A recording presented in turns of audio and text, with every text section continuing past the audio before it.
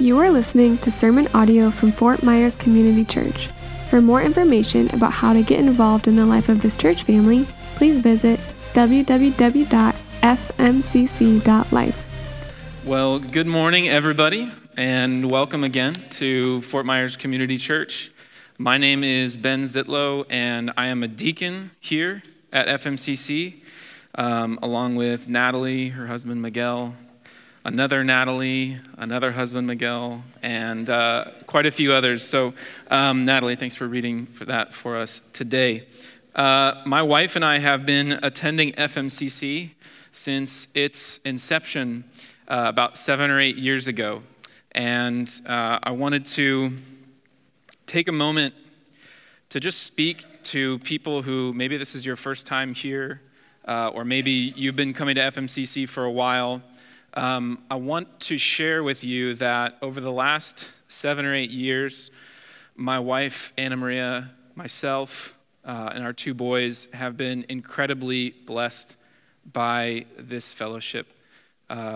Bill and Tim and the community here have poured their heart and their soul into myself, into my family, and it's a real joy to be a part of what God's doing here. So if it's your first time, if it's your 5th time, I just want to encourage you in that. We've had a lot of friends come and go, and we were just spending some time with some friends last week that moved away from Fort Myers a couple years ago, and they still talk about this church as a church where the Word of God was preached and where they grew deeper in their relationship with the Lord, which is something to be celebrated. So if you're here for the first time, welcome. It's a pleasure to be here with you, and it's a pleasure to be teaching you today from Ephesians and from God's Word. So as Natalie graciously read for us all of Ephesians 4:17 through 5:2,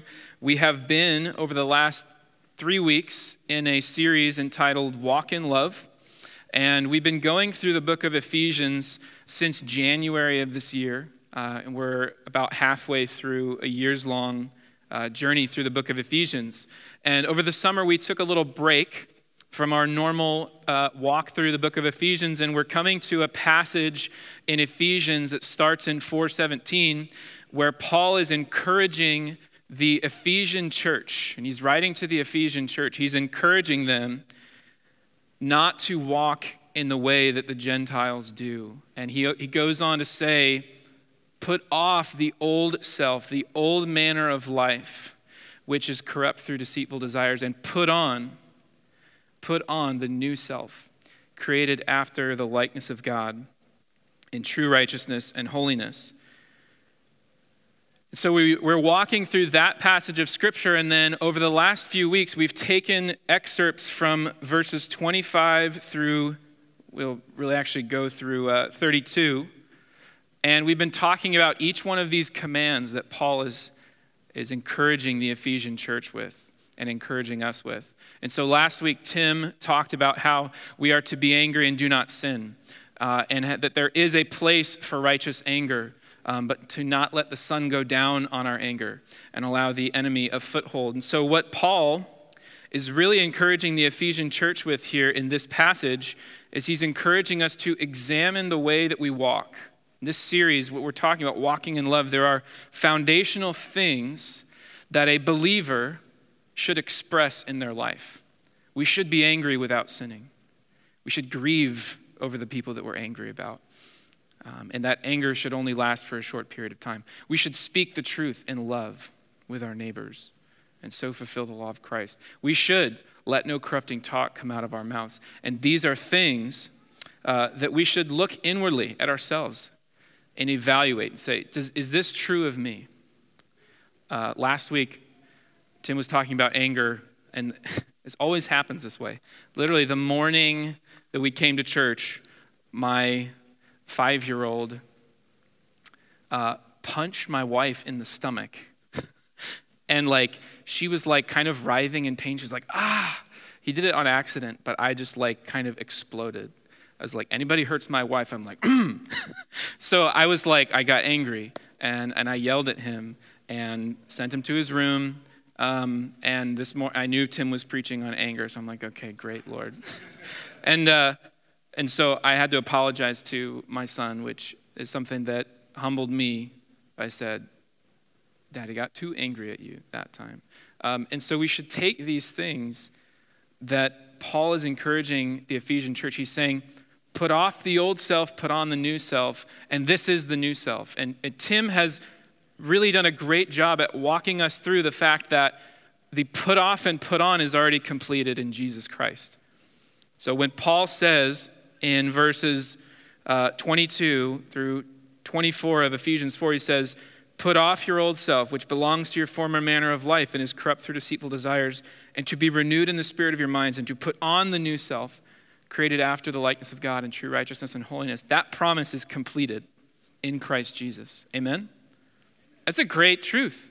It's already been done.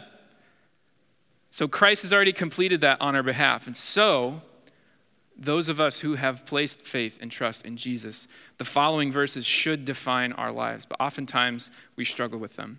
And so as we walk through this series, Walk in Love, we're going verse by verse. And today, we get to be encouraged by Paul and the words that the Holy Spirit inspired him to write, calling us to live righteous and holy lives. So I'm going to read Ephesians 4:29 again for us, because this is where we'll be today. I encourage you to read along with me, either in your Bibles or on the screen. It says this, let no corrupting talk come out of your mouths, but only such as is good for building up, as fits the occasion, that it may give grace to those who hear. Let's pray together this morning. Heavenly Father, as I attempt this morning to build up this church body into righteousness and holiness in the area of their speech, Lord, I pray that you would grant me the favor to speak to open ears, willing and ready to hear from your holy word. I ask you would allow no corrupting talk to come out of my mouth, but only such as is good for building up, fitting the occasion, and that in return you would give grace to all those who hear it today. Help us to treasure you, Jesus, above all things. It's in Christ's name I pray. Amen. Okay, short verse. And surface level, it's pretty just straightforward exactly what we should do, right? Let no corrupting talk come out of our mouths, only such as good for building up, as fits the occasion. But if you are anything like me, as you read this, the word that all of this verse hinges on is the word corrupting. So a question arises in my heart as I read through this passage. If I am, as a believer, to let no corrupting talk come out of my mouth, what does that mean? What does that mean, right? If you were to exchange the word corrupting for sarcastic talk, we would want to know what sarcasm is, right? So what is corrupting talk? That word corrupting in the Greek in which this initial passage was written in is a word called sapros, and it's up there on the screen. And here are some of the ways in which that word is used. So we can interchange some of these words for that word corrupting. And this is going to be important as we see what Paul is really getting to in this passage. So sapros, let no corrupting talk come out of your mouth. Sapros means corrupting, rotten, worthless, or bad. Let no rotten talk come out of your mouths. Let no worthless talk come out of your mouths. Let no bad talk come out of your mouths. The interesting thing about this word, corrupting, or sapros, is that it's only used 6 other times in the New Testament. And the majority of those other instances in which this word is used surround 1 or 2 parables that Jesus teaches the disciples in the book of Matthew and the book of Luke. And oftentimes he's using this word to talk about food, which is why we get the word rotten, which is such a good word. We'll see how that kind of plays out here as we finish talking about this. So it's frequently used, this word sapros, corrupting, to describe diseased or rotten food. Isn't that a great image first thing in the morning?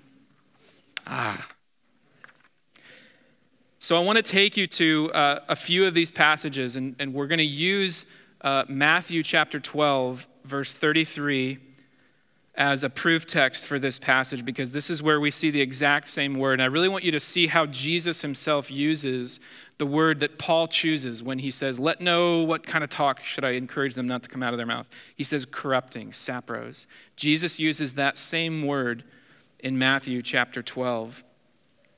And that's where we're going to go first. So if you would turn with me to Matthew chapter 12, verse 33, and we're going to read through 37. So again, the question in our mind is, what is corrupting? Why is Paul using that word? What is corrupting? And why should I not let that type of speech come forth from my mouth? Matthew 12, 33 through 37. Are we there? Good. Matthew 12, 33 says this: either make the tree good and its fruit good, or make the tree bad. And that's where we see that word bad is sapros. Make the tree rotten, diseased, bad. Make the tree bad and its fruit bad, for the tree is known by its fruit. You brood of vipers. Jesus here is talking about the Pharisees. It's the context of this verse. You brood of vipers. How can you speak good when you are evil? Don't miss this.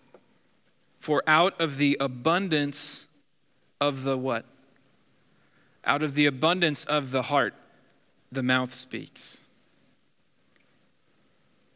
The good person out of his good treasure brings forth good, and the evil person out of his evil treasure brings forth evil. I tell you, on the day of judgment, people will give an account for every careless word they speak. For by your words you will be justified, and by your words you will be condemned. Strong language. Would you agree? And it really deepens the understanding of what that word corrupting means. And here Jesus uses it in a similar way. It's talking about speech, but there's so much more to it. So I want to simply note two observations for you today as we look through Ephesians 4:29, as we look at Matthew 12:33 through 37. I want to point out two observations to you and then allow you to reflect on some things. So the first thing that I want to identify by this passage is this: Paul and Jesus are both making the point that there is a direct connection between the content of my speech and the condition of my heart. There is a direct connection that directly linked the content of my speech, what I am saying, and the condition of my heart. We see it very clearly in verse 34 of Matthew 12, right? What does it say? Verse 34, out of the abundance of the heart, the mouth speaks. Matthew 15:18, Jesus would say it a different way. He says, but what comes out of the mouth proceeds from the heart, and this defiles a person. So Jesus is very clear on this sort of understanding. The things we say, whether gracious, building up, corrupting, putting down, where does it stem from? It stems from the heart. As I was reading through this passage and preparing this talk for you, I titled the speech, this sermon, Ripe or Rotten Speech, the Issue at Heart. And as we journey through the rest of this, I think you'll see that Paul is really getting to a deeper issue than just corrupting speech. So, direct connection between content of my speech, condition of my heart. The words that come out of my mouth are first produced in my heart. Therefore, my speech shows very clearly the condition within. Sometimes that's a little too revealing for us. We're like, uh-oh, I'm really going to have to watch what I say then, right? This idea is not more easily seen in children. And if you have kids, or if you've spent time around kids, or if you are a kid, you'll know that this is very face value. It's like kids have a real hard time at hiding that connection, right? If you're a parent, you know this, right? I have a 3-year-old and a 5-year-old. If they're happy, they know. I've always found that song weird. If you're happy and you know it, clap your hands. I mean, for my 3-year-old, if he's happy, he doesn't have to clap his hands, jump around, say hooray. I know he's happy. And if he's not happy, he doesn't have to do anything. I know it, right? Because of the grumbling. We just spent like 24 hours in the car with them. We drove up to North Georgia over the past week, 12 hours up, 12 hours back. They were great for the most part. But when I said something, no, you can't have your third snack in the last 5 minutes. Okay, it's just very clear. It's there, right? Kids show this truth very, very clearly. However they feel in their heart, if they're happy, content, discouraged, sad, angry, it's right there. Do you agree? Teenagers, youths. Doesn't come out of your mouth, right? Where is it? On the face. When we grow up and we're teenagers, whatever's in the heart, usually they're like, okay, we've learned by now. It's not going to come directly out of my mouth. It sits right here on the face. I teach high schoolers, right? Your homework tonight is no homework tonight. Okay? It's right here on the face. So kids, they show it very clearly. Teenagers, as they grow up, right, they start to learn, okay, I'm not going to say it, but I'm going to show them. I'm going to show them by my face. Some of you guys still do that. And then adults, right? Where does that leave us? We have learned in the decades that we've been alive that our words can hurt us, right? Our words can come back. They can bite us. So what do? We try as best we can. That thing that maybe that person said to me, it definitely made me feel a certain way, but I'm going to hold back what I say. But the condition here is still the same, right?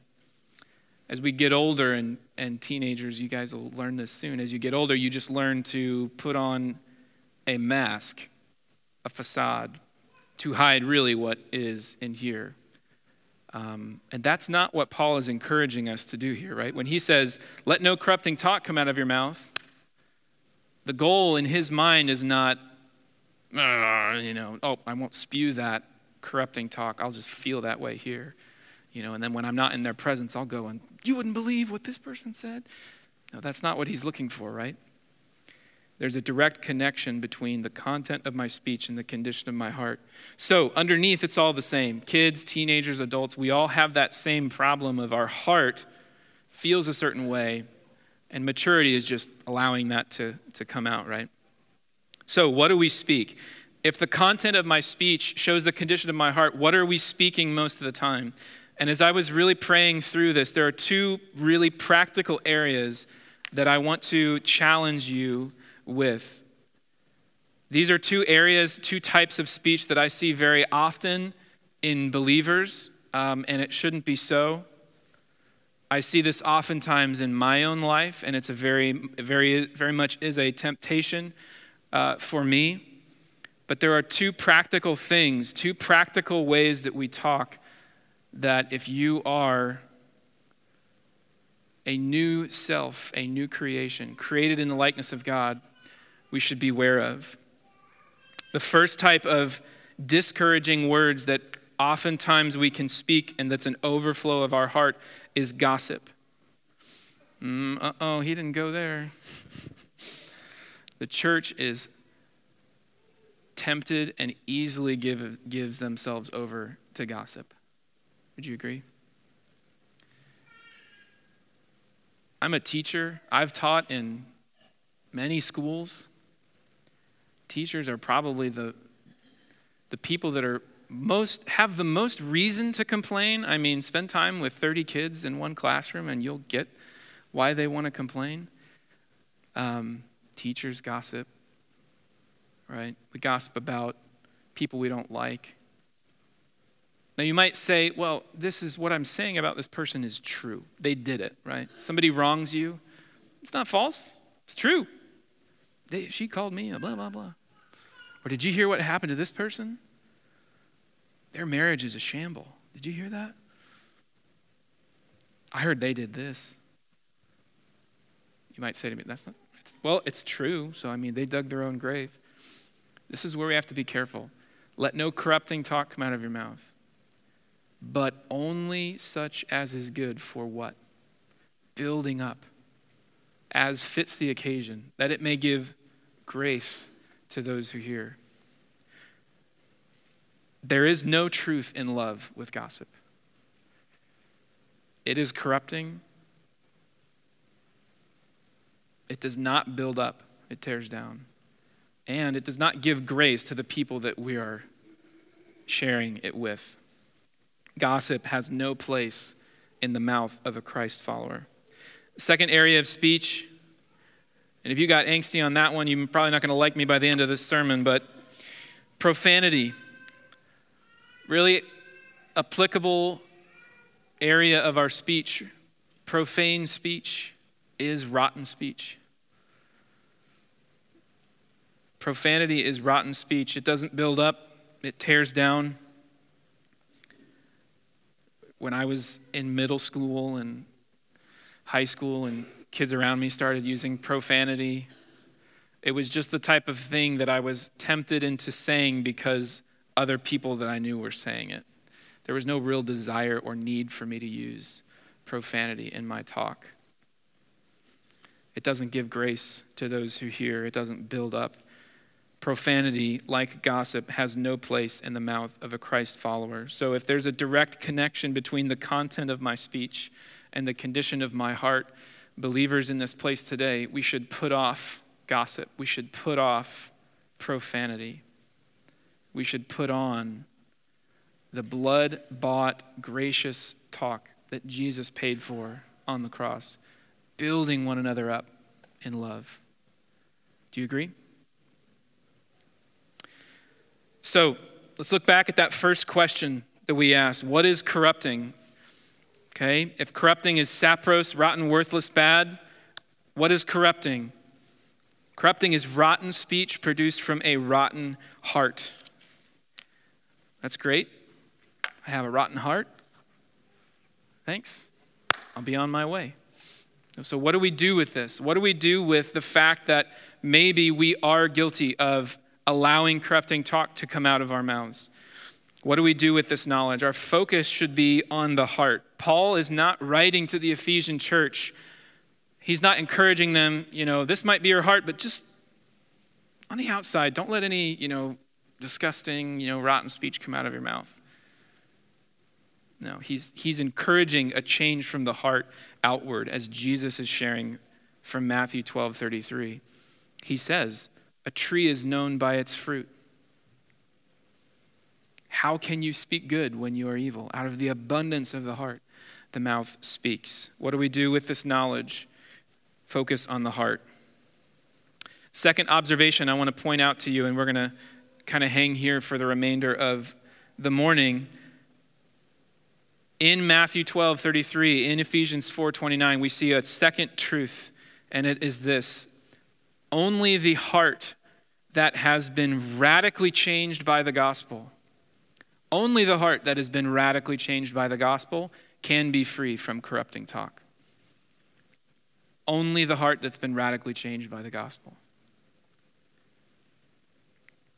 For Jesus, there's a direct cause and effect relationship between the two. He points this out very clearly in Matthew 12:35. Look at what it says, Matthew 12:35. A tale of two people. The good person out of his good treasure brings forth good. And the evil person out of his evil treasure brings forth evil. Matthew 7:17 through 18. This is another one of those instances where we see that word sapros. Matthew 7:17, I'm going to read it to you. You don't have to turn there. Says it this way. Jesus is talking. He says this: so every healthy tree bears good fruit, but the diseased tree, that diseased word there, that's sapros, corrupting, rotten. The diseased tree bears bad fruit. Get this is great. Matthew 7:18, are you ready? A healthy tree cannot bear bad fruit. Whew. Jesus said that.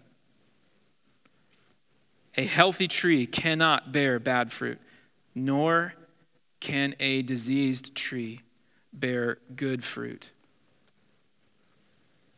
Only the heart that's been radically changed by the gospel can be free from corrupting talk. This doesn't mean that people won't try. You and I live our lives with people. Some people live in our own house. Some people we're talking about are you. We try to manufacture gracious speech from a rotten heart, right? We all know people like this. But if you get to know them well enough, you'll get to hear that speech that's actually lying in their heart, right? I want to pull something out of Matthew 7:18. Any vain attempt to produce and manufacture gracious speech will only be momentary.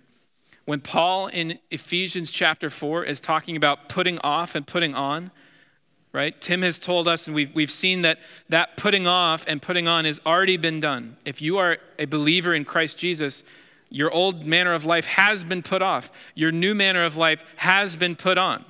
We don't have to strain to put on like a new jacket that's too tight. It's already been done. But for the unbeliever, the person who's trying to manufacture that gracious speech, there is a strained and vain attempt to put on a piece of clothing that does not fit them. They have not dealt with the issue at heart. Some people, though, will try to put on the appearance. We may be guilty of this. Some people may try to put the appearance of gracious speech on, and their heart is rotten. It doesn't take a long time, especially if you're a foodie like me. It doesn't take a long time to go to a restaurant and eat a meal that looks really good on the outside. You know where I'm going here? Looks really good. That sushi looks great. I'm sure it was refrigerated, right? It doesn't take much to be, oh, that looks great. And then a couple hours later, something tells you that was not ripe food, right? I won't go any deeper than that. But we know very clearly, right? If we eat a meal, it looks good, but the inside is rotten, we know it right away. And what do we do then? We tell every single one of our friends, don't go to this restaurant because, you would not believe, right? However, think about it this way. Are we that opposed to not spending time with people who attempt to put on a facade, but yet they're really rotten? If you're anything like me, nope. We go straight to those people who have the latest gossip, who let some words slide now and then. We're attracted to those types of people. Church, why do we do this? Why, when we see a meal that appears pleasing and yet leaves us feeling rotten, why would we do the same, go back and again to the same people in our lives who attempt to manufacture that pleasing speech, but at the core, they're rotten? Maybe that's us. Maybe that's us. Jesus says very clearly that a rotten tree cannot bear good fruit. I want to take you to a passage in James. If you would turn here. This will be one of the last places we go today. James chapter 3. When Bill and Tim asked me to speak, this is exactly where I went, especially on this passage. Because the first part of James 3, we're going to start in verse 7, but in verse 1 it says, "Not many of you should become teachers, for those who teach will be judged with greater strictness." And then it goes into this just great dialogue on the tongue and how it's evil. I'm like, Lord, sanctify my speech. But I really want you to, I want to take us to verse 8, actually. Start at James chapter 3, verse 8. It'll just be verses 8 through 10. And what we see here is something very important. What we see here is, for the believers in this room today, will be a call into further dependence and reliance on the Holy Spirit. Let's read James chapter 3, verse 8 together. "But no human being can tame the tongue. It is a restless evil full of deadly poison. With it we bless our Lord and Father, and with it we curse people who are made in the likeness of God. From the same mouth come blessing and cursing. My brothers and sisters, these things ought not to be so. The more we unpack and deepen our understanding of where speech is talked about in the New Testament, the more clearly it shows that speech is directly tied to who we are, our talk, our heart. Verse 8 says it very clearly. These people that try to attempt to put on this uncorrupting speech and therefore appear holy. Verse 8, no human being can tame the tongue. You cannot do it. I can't do it. What do we do with that? If no human being can tame the tongue, what therefore is the promise or the hope for a believer in Christ Jesus? If no human being can tame the tongue, it is only through the power of the Holy Spirit that we will have victory over corrupting speech. Do you believe that? James says that no matter how hard we try, our attempts will be in vain because no human being can tame the tongue. So when Paul says, let no corrupting speech, let no corrupting talk come out of your mouths, what are we supposed to do with that? Because James says that we can't do that in our own strength. He's calling us to be radically changed by the gospel and therefore, in the power of the Holy Spirit, allow our speech to be changed. A diseased tree cannot bear good fruit. So the question I want you to ask yourself today is, are you radically changed by the gospel? The gospel of Jesus Christ does not slightly change you. I'll say it again. The gospel does not slightly change anyone. It's not like, I was a decent person, and now I'm just a better person. No, we all have fallen short of the glory of God. All have sinned and fallen short, right? The gospel should radically change us. That's what repentance means. Just flip 180 degrees around. God does not singularly desire uncorrupting speech. Paul here is not just taught, the words come out of your mouth, just change them. We all know what's in your heart, Ephesian church. Just clean the outside. That we see time and time again in Scripture. That is not what Paul is going for here. God does not singularly desire you to have uncorrupting speech. That's not his only desire. He's looking for you to have a completely changed heart. This goes all the way back to Ephesians 4:17 through 25, what Natalie opened us up in today. Paul makes it clear. He says, you must no longer walk as the Gentiles do. For a book written to a church, as we've read through this, anybody else just kind of wow, this is a crazy book written to a church. I mean, Ephesians 2:1 through 10 is the most beautiful depiction of the gospel anywhere in Scripture, I would argue. And he's writing it to a church. They already know the gospel. He prays, apparently not. He prays for them that the eyes of your heart may be enlightened. He's telling them, Ephesian church, don't walk as the Gentiles do. That's not the way you learn Christ, assuming that you have heard about him and were taught in him. You see where Paul is going here? This is a perfect book for a church. This is a perfect book, a perfect message for me, for you, for those of us who claim to follow Christ. This is a perfect message for us. Paul makes it clear, you must no longer walk as the Gentiles do. Put off the old self, your old manner of life that is corrupt through deceitful desires. Put on the new self. Does my life look different now versus when I first trusted in Christ? Does my speech sound different now than when I first trusted in Christ? These are the questions that a believer should be asking themselves now. Now I want to pause for a moment, and I want to talk to the people that Paul would not necessarily be talking to in this. But if you're here today and you haven't put your faith in Jesus, or if you're unsure of whether you actually have a relationship with Christ, here is an immense promise for you.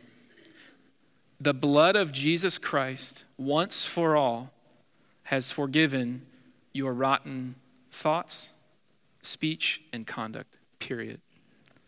Period. If you have not placed faith, hope, and trust in Jesus Christ alone for salvation, that promise exists for you today. To be free from the weight, the eternal weight of your rotten thoughts, your rotten speech, your rotten conduct. 100% forgiven in Christ Jesus alone. Amen? Amen. And the hope, that's just the promise. The future hope is that through the power of the Holy Spirit, as we all should be doing, and the church often does not do a good job at this, but the hope for an unbeliever today is that they can live a life free from corrupting speech, that they can be the gospel to their coworkers and encourage everyone that they come into contact with to put aside their old self and put on the new self, created after the likeness of God in righteousness and holiness is what he calls us to. That is a profound promise and hope for an unbeliever. So if that's you today, my appeal to you is place your faith, hope, and trust in Christ alone.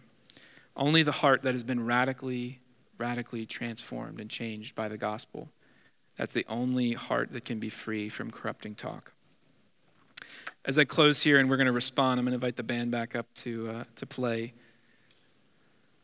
There's two parts to the response here. The first one is examine yourself, and the second one may come up on the screen.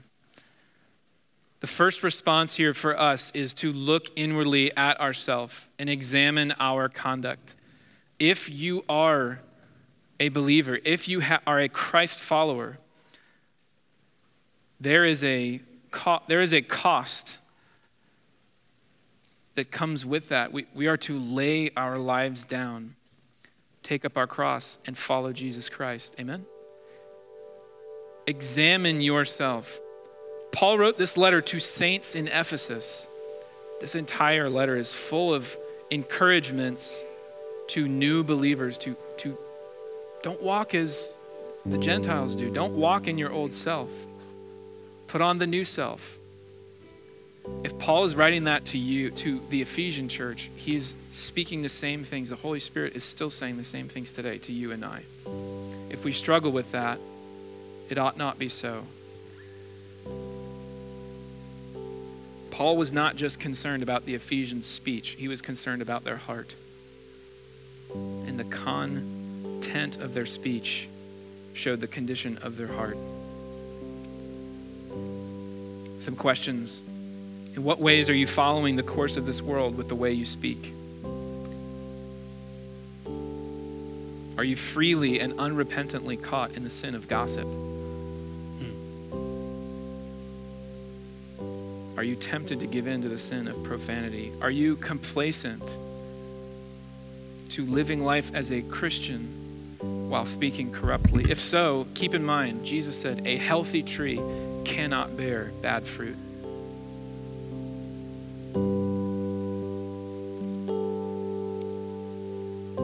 And as we close today, the second response, which we'll get to here in a second, this is not a do more, try harder passage.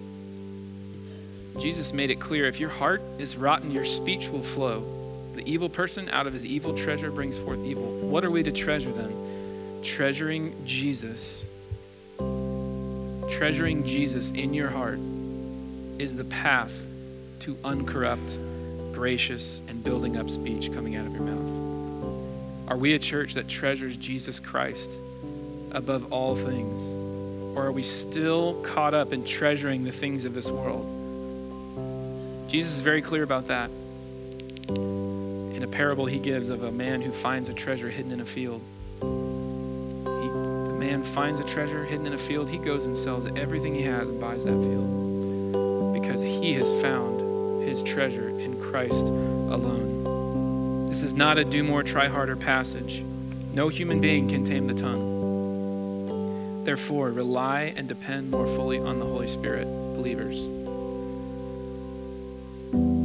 As we sang before I came up, I love that song, by the way. Let us be known by our love. In every word, in every deed, honor the Son. Let us be known by our Christ treasuring speech. Let our lives be a fragrant offering unto the Lord. To speak love. We know people who need it, right? The whole world needs the love of Christ. Are we complacent to speaking corruptly, church? To having rotten speech from a rotten heart? Or will we be the type of church that follows the command that Paul gives to allow no corrupting talk come from our mouths, from our hearts, so that we might give the very grace of God to all those who hear it? Let's pray. Heavenly Father, we come to you this morning. We ask that you would be near to us. Lord, we pray to you and confess the times in which we have fallen short of the glory of God. If we are to be known by our love, our joy, our peace for your glory, we so often fail at this. And oftentimes we leave the church worse for it. And so this morning, I pray as we continue in this passage, in this series of walking in love, that you would open our eyes to a new, profound level of growth in holiness. To not simply leave from this place and not swear as much, but to fully be transformed by the power of the gospel of Jesus Christ. This is the only way we will ever be able to fully and wholeheartedly let no corrupting talk come out of our mouths. Help us to build up everyone that we come into contact with your love, your grace, your mercy. Help us to treasure you above all things. In Jesus' name we pray.